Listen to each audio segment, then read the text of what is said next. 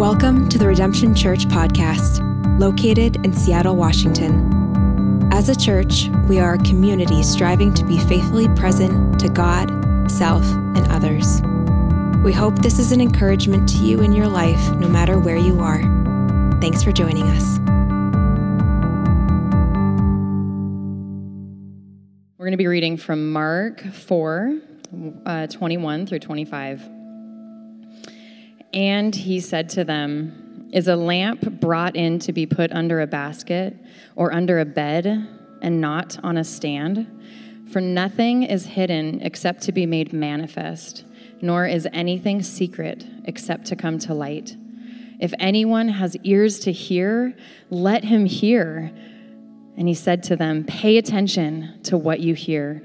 With the measure you use, it will be measured to you, and still more will be added to you. For the one who has, more will be given, and from the one who has not, even what he has will be taken away." This is the word of the Lord. Be to God. All right. Hey, it's good to be with all of you today.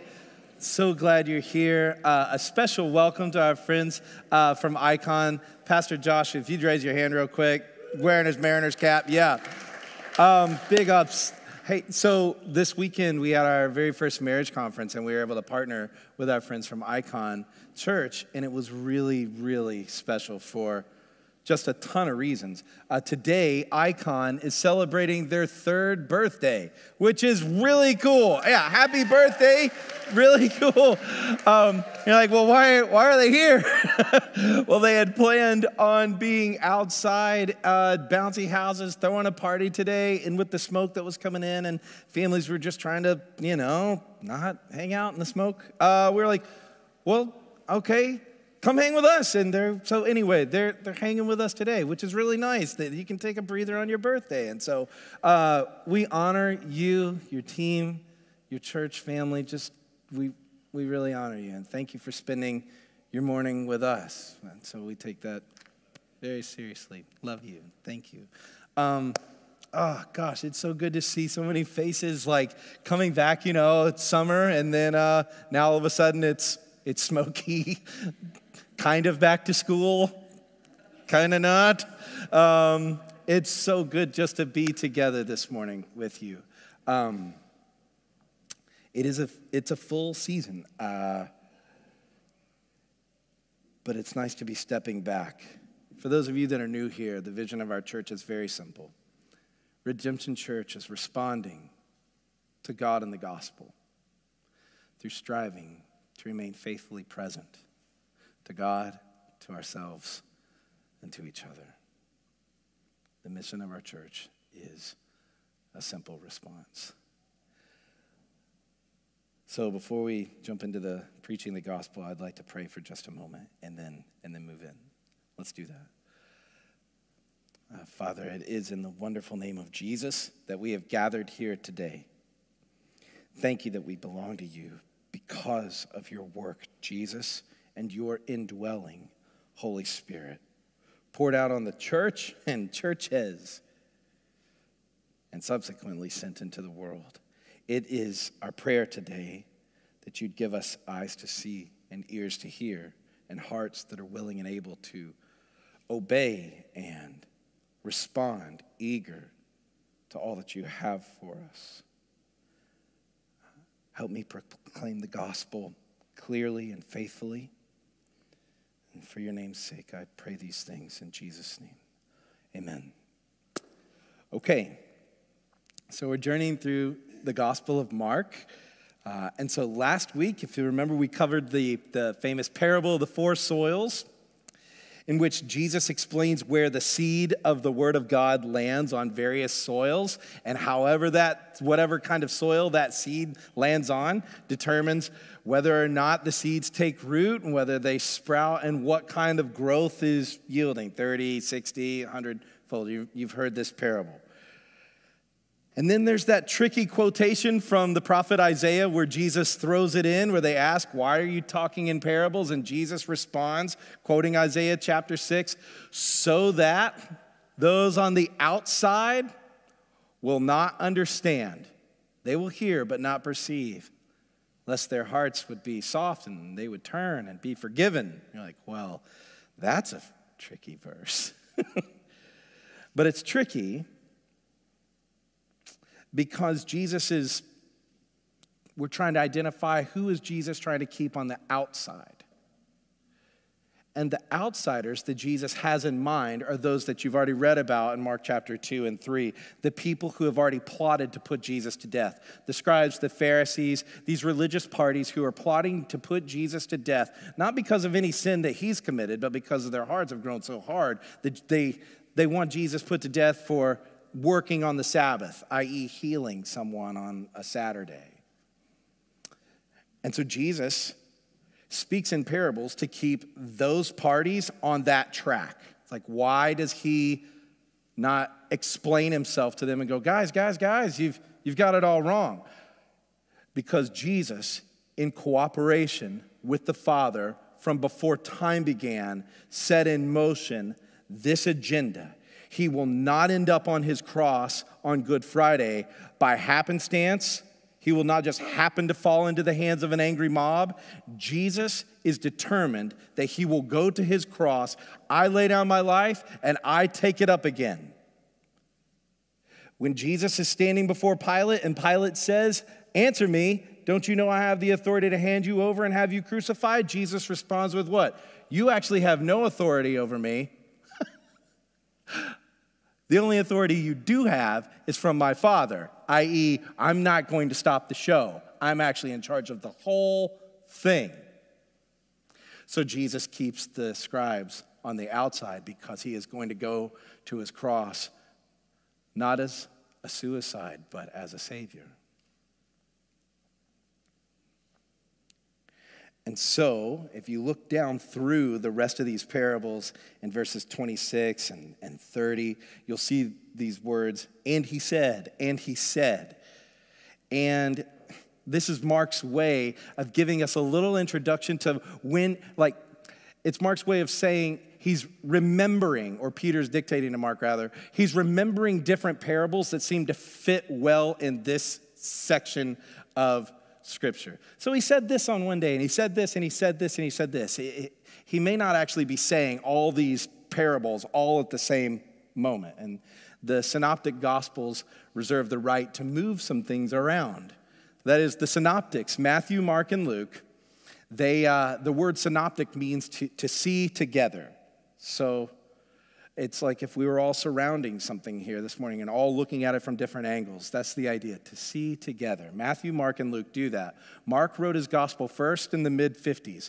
Matthew wrote his gospel around AD 70. Luke was shortly thereafter, and they write to different audiences. And they're all writing to reveal that Jesus is God, that Jesus is the King of Israel, that Jesus is the Savior of the world, that Jesus is the one who will resurrect those in the end, and so on. They're all writing to accomplish the message of the gospel, but they're going to take the creative liberty to move some things around from time to time in their gospel in order to accomplish their purposes. Now, what about John? I thought there was a fourth one. Well, John is not a synoptic gospel. He's like the wild cousin.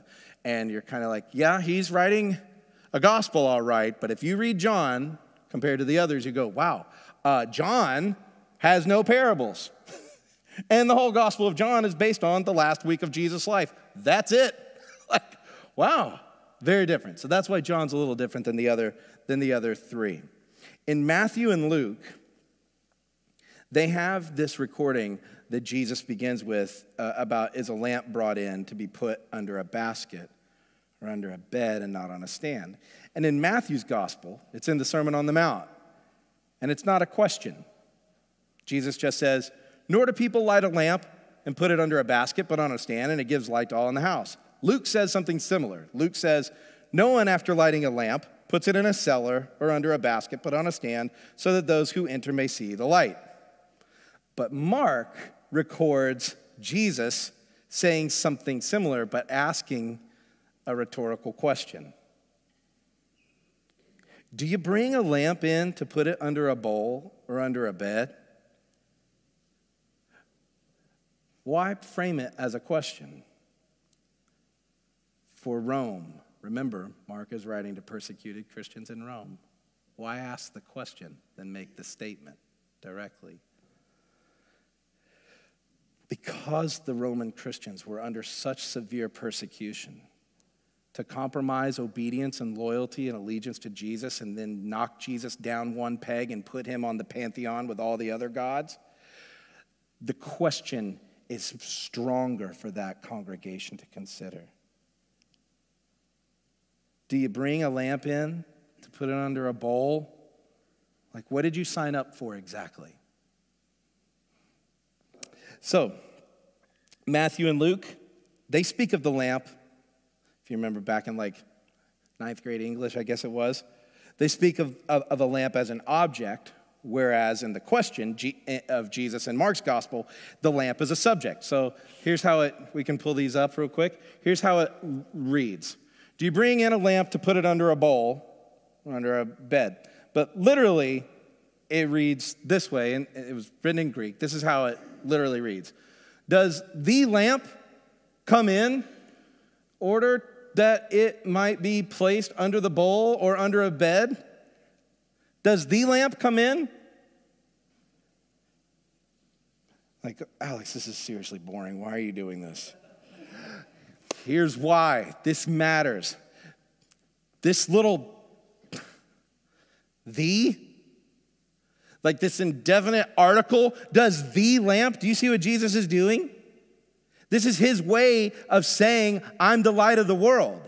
Does the lamp come? Oh, the lamp isn't brought in. I'm not handled. Somebody didn't just grab Jesus out of heaven and drag him into earth. Does the lamp come? He comes into the earth of his own initiative, which would start tipping our hat toward things like grace, that we didn't grab God or act good enough for God to come down, but rather the lamp came of his own initiative. Does the lamp come? Does the lamp? And Jews would have heard this and known that this is more than, they would have caught this immediately. The way the Old Testament reads, I have a slide 2. Here you go. Look at these verses, or these ideas. When Jews hear the word lamp, they think God, they think Messiah, they think Torah. For you are my lamp, O Lord, and my God lightens my darkness.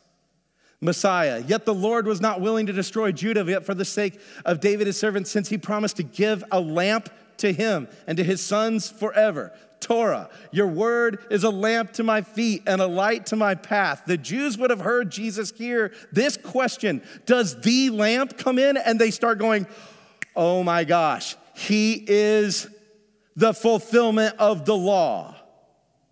They would hear the question, does the lamp come in, and go, this is the Davidic king. Does the lamp come in? They would think, this is his claim to be Yahweh God. And some go, there's no way they concluded that. That's exactly what they concluded, which is why Jesus was brought up under criminal charges for blasphemy. This man makes himself one with God. So when you see Jesus asking the question, does the lamp come in? This is not a statement about, hey, I'm kind of an enlightened wisdom sage. He's claiming something far beyond being an average humanitarian or philanthropist. Did you know Jesus never once attempted to be like God? He never attempted it. He was God. You and I, we try to be godly through the Holy Spirit and all the rest. We try to become more like God. Jesus never attempted to be like God. He was God. That's why he could say, if you've seen me, you've seen the Father. Like everything I do is exactly like the Father. Exactly. So how does Jesus respond to someone caught in the worst moment? Well, that tells you how God feels. That shows you how God acts. How does Jesus find people that are in power, that are keeping people down? How does Jesus speak to those people? That's how God feels. If you've seen me, you've seen the Father. He's the lamp. Jesus is the creator of heaven and earth. John chapter 1, Philippians chapter 2, Colossians chapter 1, Hebrews chapter 1. All of these passages repeatedly say Jesus himself is involved in creation. Jesus is God. Jesus is the one who Moses, David, Isaiah, and all the prophets were pointing toward. Jesus is the culmination of the history of the world and the history of God himself. Those aren't the same thing, you know. Someone was eternal. We just got here. So there's two histories, but they're all his. So because Jesus died and Jesus resurrected from the grave, he stands at the pinnacle of history and demands a response. Like, a person cannot remain indifferent to Jesus. If you understand what we're talking about, you cannot remain indifferent to who Jesus really is. Like, good teachers come and go. But what will you do with the one who was raised from the dead? What will you do with the lamp? C.S. Lewis said it this way in his book, God in the Dock. You must make your choice. Either this man was and is the Son of God, or else a madman, or something worse. You can shut him up for a fool. You can spit at him. You can kill him as a demon. Or you can fall at his feet and call him Lord and God. But let us not come with any patronizing nonsense about him being a great human teacher. He's not left that open to us. He did not intend to. Like, it's great to admire Jesus as a teacher, but that was not his goal. There's a lot of good teachers. That was not his aim. Also, was he a good teacher? I mean, come on. Like, Alex, whoa, hold on, dude. Seriously, who says things like, sell all your stuff, give it to the poor, and come follow me, and you can have eternal life? Is that a good teacher? You want to follow that teacher? No. You've heard it said not to commit adultery. I say don't lust in your heart. Do you like that teaching? You like that? That's cool, huh? That's great. No, we like teachings that say like, well, here's how NFTs work and how to get one. You know, we like to find teaching that helps us get ahead in life. Like calling him a good teacher, he didn't leave that open to us. And sure, he was a good teacher, but there was far, far, infinitely more to who he is in his character and what he came to accomplish. So this is why we proclaim Jesus and Jesus exclusively for salvation. There is no other way, road, path, or journey that reconciles men and women and boys and girls to God. Jesus is the lamp. And we're going to stand here.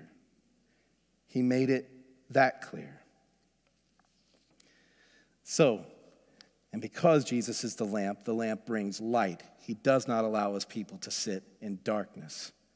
He does not shame us, but he does gently and faithfully, consistently deliver us out of evil. And so as you think about the darkness of our own city, of our own world, every direction you look, you do see sin, rebellion, brokenness, corruption, darkness. You see it, you feel it.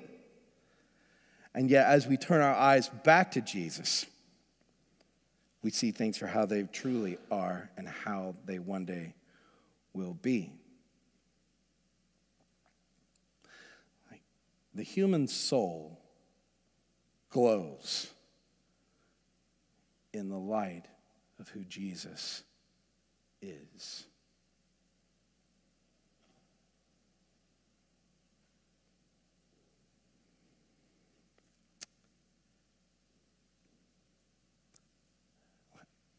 When was the last time you paused for your own soul to grow? And I don't mean carve out time to read Christian literature. Please don't hear me saying that. As good as that stuff can be. And I don't mean like carve out time to listen to Christian songs. I mean to carve out space in a way in which you are your real self before him. No fig leaves, no posturing, no pretending, no these and thou arts, or rattling off whatever you think he might want to hear today. But to set your soul before him and say, if you don't move in my life, I'll wither. That's what your soul was made for. And thank God the invitation is always standing open.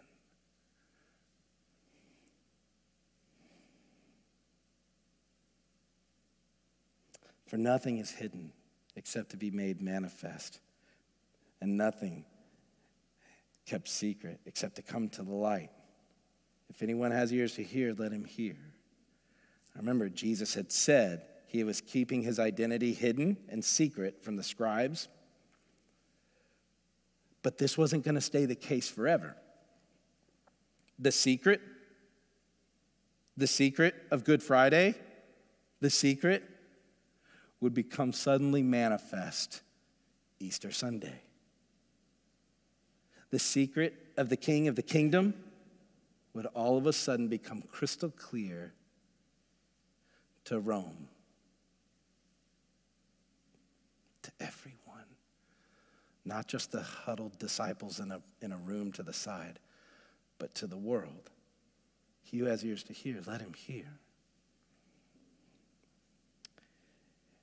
Verse 24, and he said to them, pay attention to what you hear. Pay attention. Literally, it says, see what you hear. When Jesus says pay attention, he says see what you hear. See it.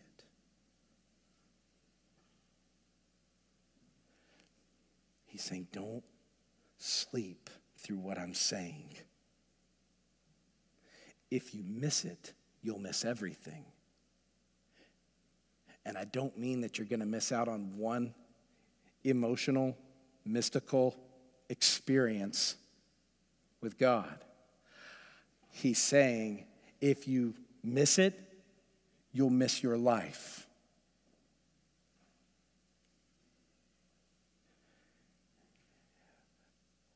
Which is a fairly offensive thing to say. What do you mean, Jesus? How will I miss my life? How is the purpose of my life contingent upon seeing you? I see lots of faces, and my life is not contingent upon all of those faces.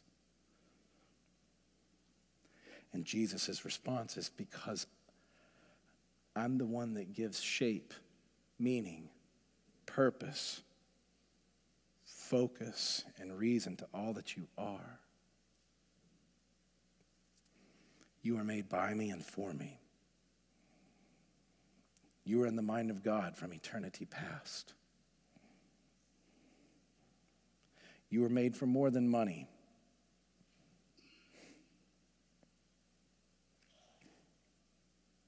You were made for more than sex. You were made for more than just acquiring more square footage. You were made for more than attempting to just try to be a nice person. You're made for more than work. You were made for me. Pay attention. Pinch yourself. Pour a cup of coffee. Drink the whole pot if you have to. Whatever you do, pay attention. Whatever you do, your soul cannot afford to tune Jesus out the way we tune out endless scrolling on our phone. Pay attention. Those two words, pay attention, for somebody with ADD, have become utterly invaluable to me over the last, I guess, about 7 years. It was in 2015 that I was given my first book by my favorite author. I had read more books, trust me, before 2015, but Frederick Buechner, I was standing in my Papa Walt's kitchen, and his wife, Sharon Sellers, she said, you know who I really think you should read is a guy named Frederick Buechner. And she began to tell me about him. And she handed me a devotional by him. And it's had a profound impact on me. And Buechner, he was a strange figure. He was a man of kind of seriousness that bordered on the edge of like gloom and despair. And there was a heaviness about him, but he was a man of real faith. He was really present. He died last month at the age of 96 in his sleep. And I was in the Santa Fe airport with my friends when the text messages started rolling in. First it was my friend Nick in Orange County, and then my buddy Jesse over at the terminal, and my friend Arnaldo in Sydney. And then just from all over the world, my phone just started blowing up going, Alex, we're so sorry, your hero died. I'm sitting there with my friends Don and Mikey, and they're like, who's Frederick Buechner? What is that guy? And I was like sitting there just choked up at the airport, and they're like, was he like a family member? Like, no. But authors can get into your soul in a way that, oh my gosh, you can know them better than, oh man. And so Don and Mikey, they're like, well, tell us, what about him? What'd you learn from him over the last several years? And it's this invitation to pay attention.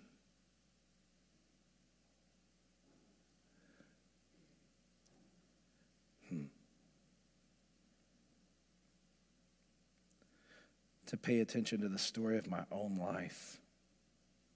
To pay attention to the story of the world out there. And especially to pay attention to the people that make up my life.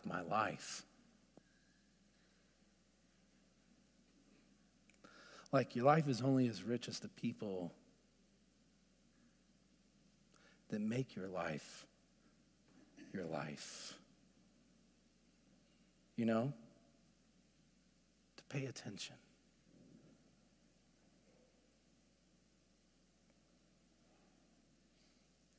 In 1983, Buechner wrote a book entitled Now and Then.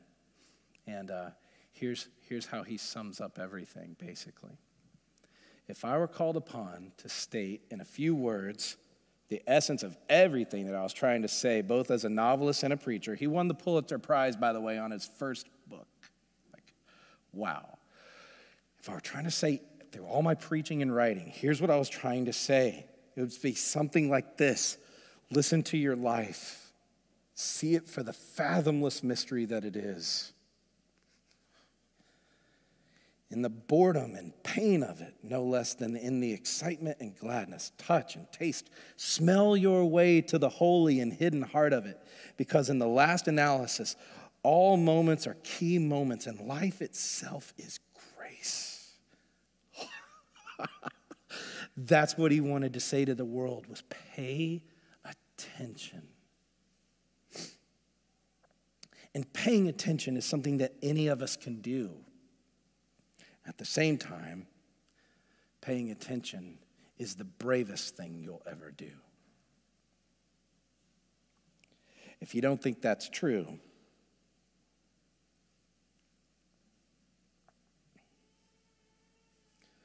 well,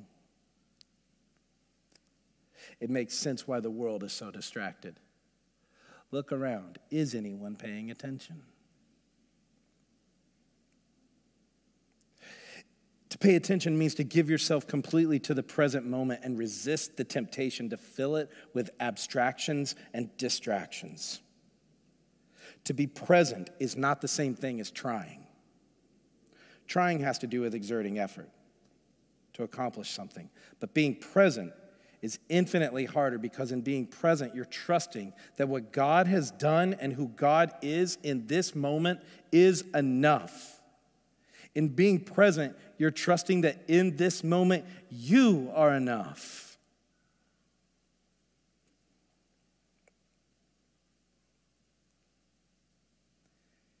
To be present means that the moment, as pregnant or as barren as it is enough. This kind of calling is tough for so many of us because we would rather just get to work. And if you're uniquely religious, you'll get to work with going into all the world and making disciples at the negation of your own soul and your own story. You've got to go into your own story first before you go into the world. St. Augustine said it. He said, men will travel the world to behold marvels. They'll go to the Alps. They'll stare over vast oceans. Men will stare into the stars. Men will do whatever it takes to take all of it is, and yet they will pass over the mystery of their own self. So to pay attention is hard work. And in paying attention, you've got to be very gentle, especially with yourself, because your story is your story.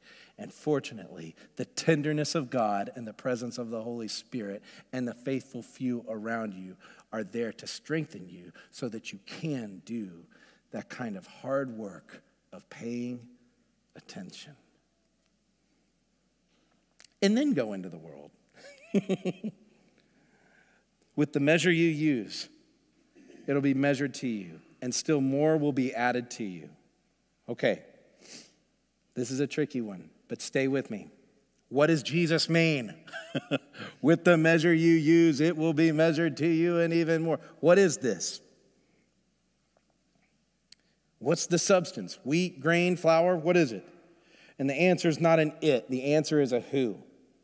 Remember, Jesus has been talking about the secret of the kingdom, and that he has hidden his identity from the outsiders, but he's revealing himself as the king of the kingdom to his people. And so Jesus is saying, with whatever measuring cup you use in relation to me, that is exactly what I will fill. You catch that? God gives himself in direct proportion to your desire for him. God is not stingy with his presence. We just don't know what we're asking for. So one way to think about it would to picture God as Niagara Falls. So if you stand before Niagara Falls with a thimble, that's what will be measured back. If you stand before Niagara Falls with a half cup from your kitchen, that's what will be measured back. If you stand before Niagara Falls and go, wait, I need to go get like a 5-gallon bucket, that's what will be measured back.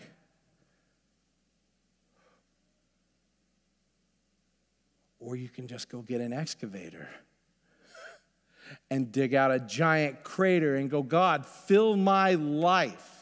Fill my life with the measure that I use. That's what it'll be measured back to me. So my job is to spend the rest of my life digging and making room and making space so that God himself will fill my average, ordinary life.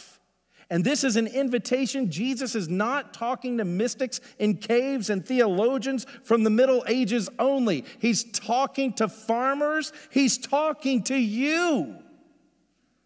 With whatever measure you use, that's what will be measured back to you. And so this is why you hear that and go, okay, so this is why we do our disciplines as followers of Jesus, that we make worship on Sundays like an actual priority. Because I'm excavating, I'm digging out, I'm making space for God to work in my life. This is why we fast, so that we carve out space for God to work. This is why we pray. This is why we do our community groups. This is why we confess our sin. This is why we do all the normal basic disciplines of the faith, is because we're responding to the reality that God says, as much as you want of me, I'll give it to you, and even more. So you get to spend your whole life digging out and making space so that he will measure back even more of who he is in our lives. Wow, you must be like a very good person to do that. No, you just have to see him. He's the good one. Ours is just the response to that reality. Does that make sense? Okay. Here's the temptation. When life gets hard, when people betray us, when the church fails us, when something moves into our lives that's beyond our control, we tend to, or at least we face the temptation to take the cup out from under the waterfall that God graciously filled, and we hold the cup and we begin to deconstruct it and challenge it and criticize it, question it.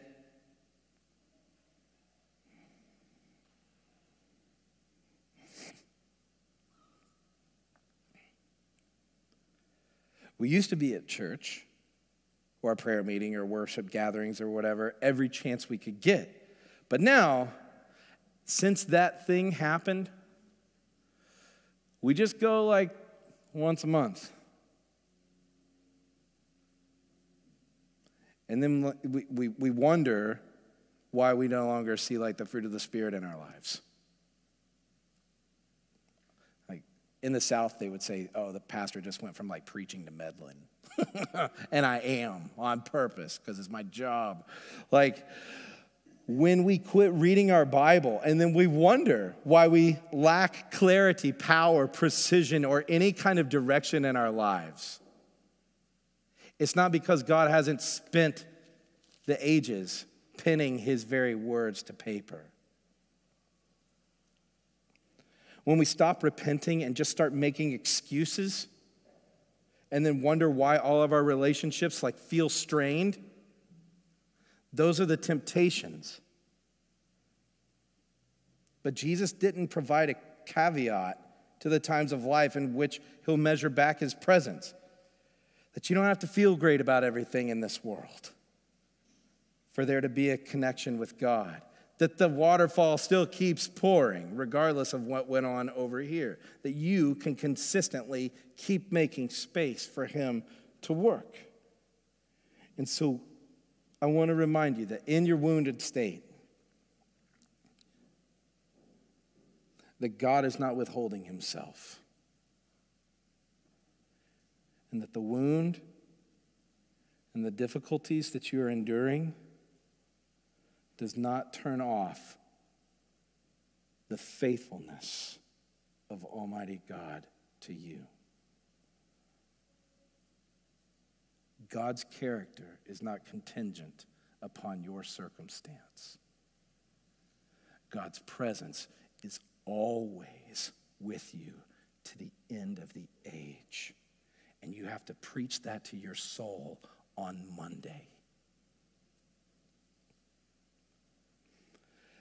For to the one who has, last verse, more will be given, and the one who has not, even what he has will be taken away.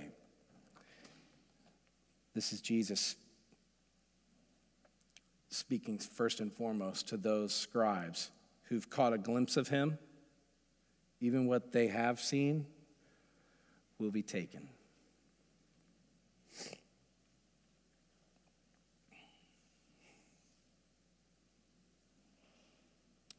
Jesus is speaking to anyone who is content to take a glimpse at him, but not follow him.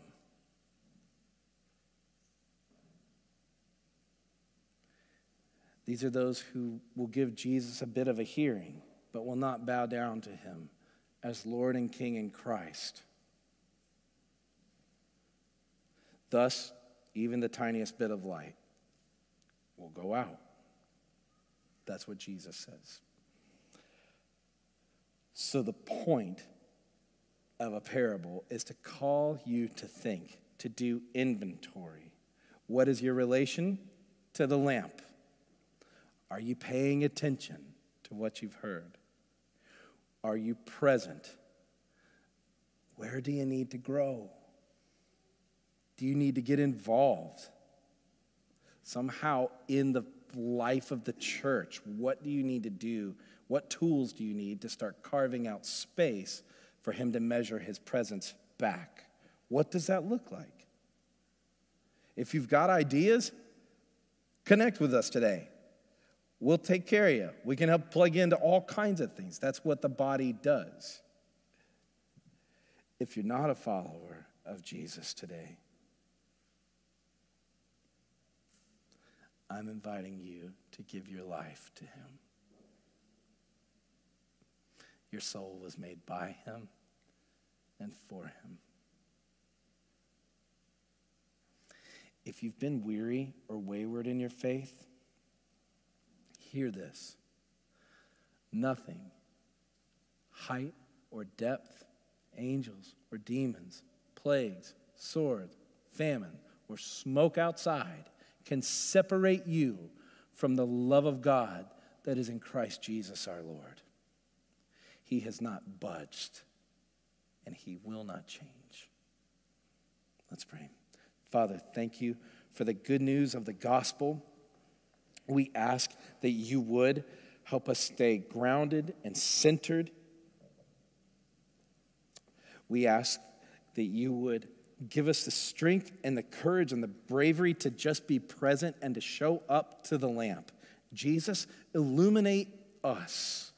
Illuminate within us what we need to repent of and forsake, and illuminate us as your lights in our city, that we might point all that we do back to you. Thank you for the forgiveness of sin. Thank you for dying and rising from the grave for us. Thank you for the gift of the Holy Spirit and the Holy Church. We pray these things in your good name. Amen.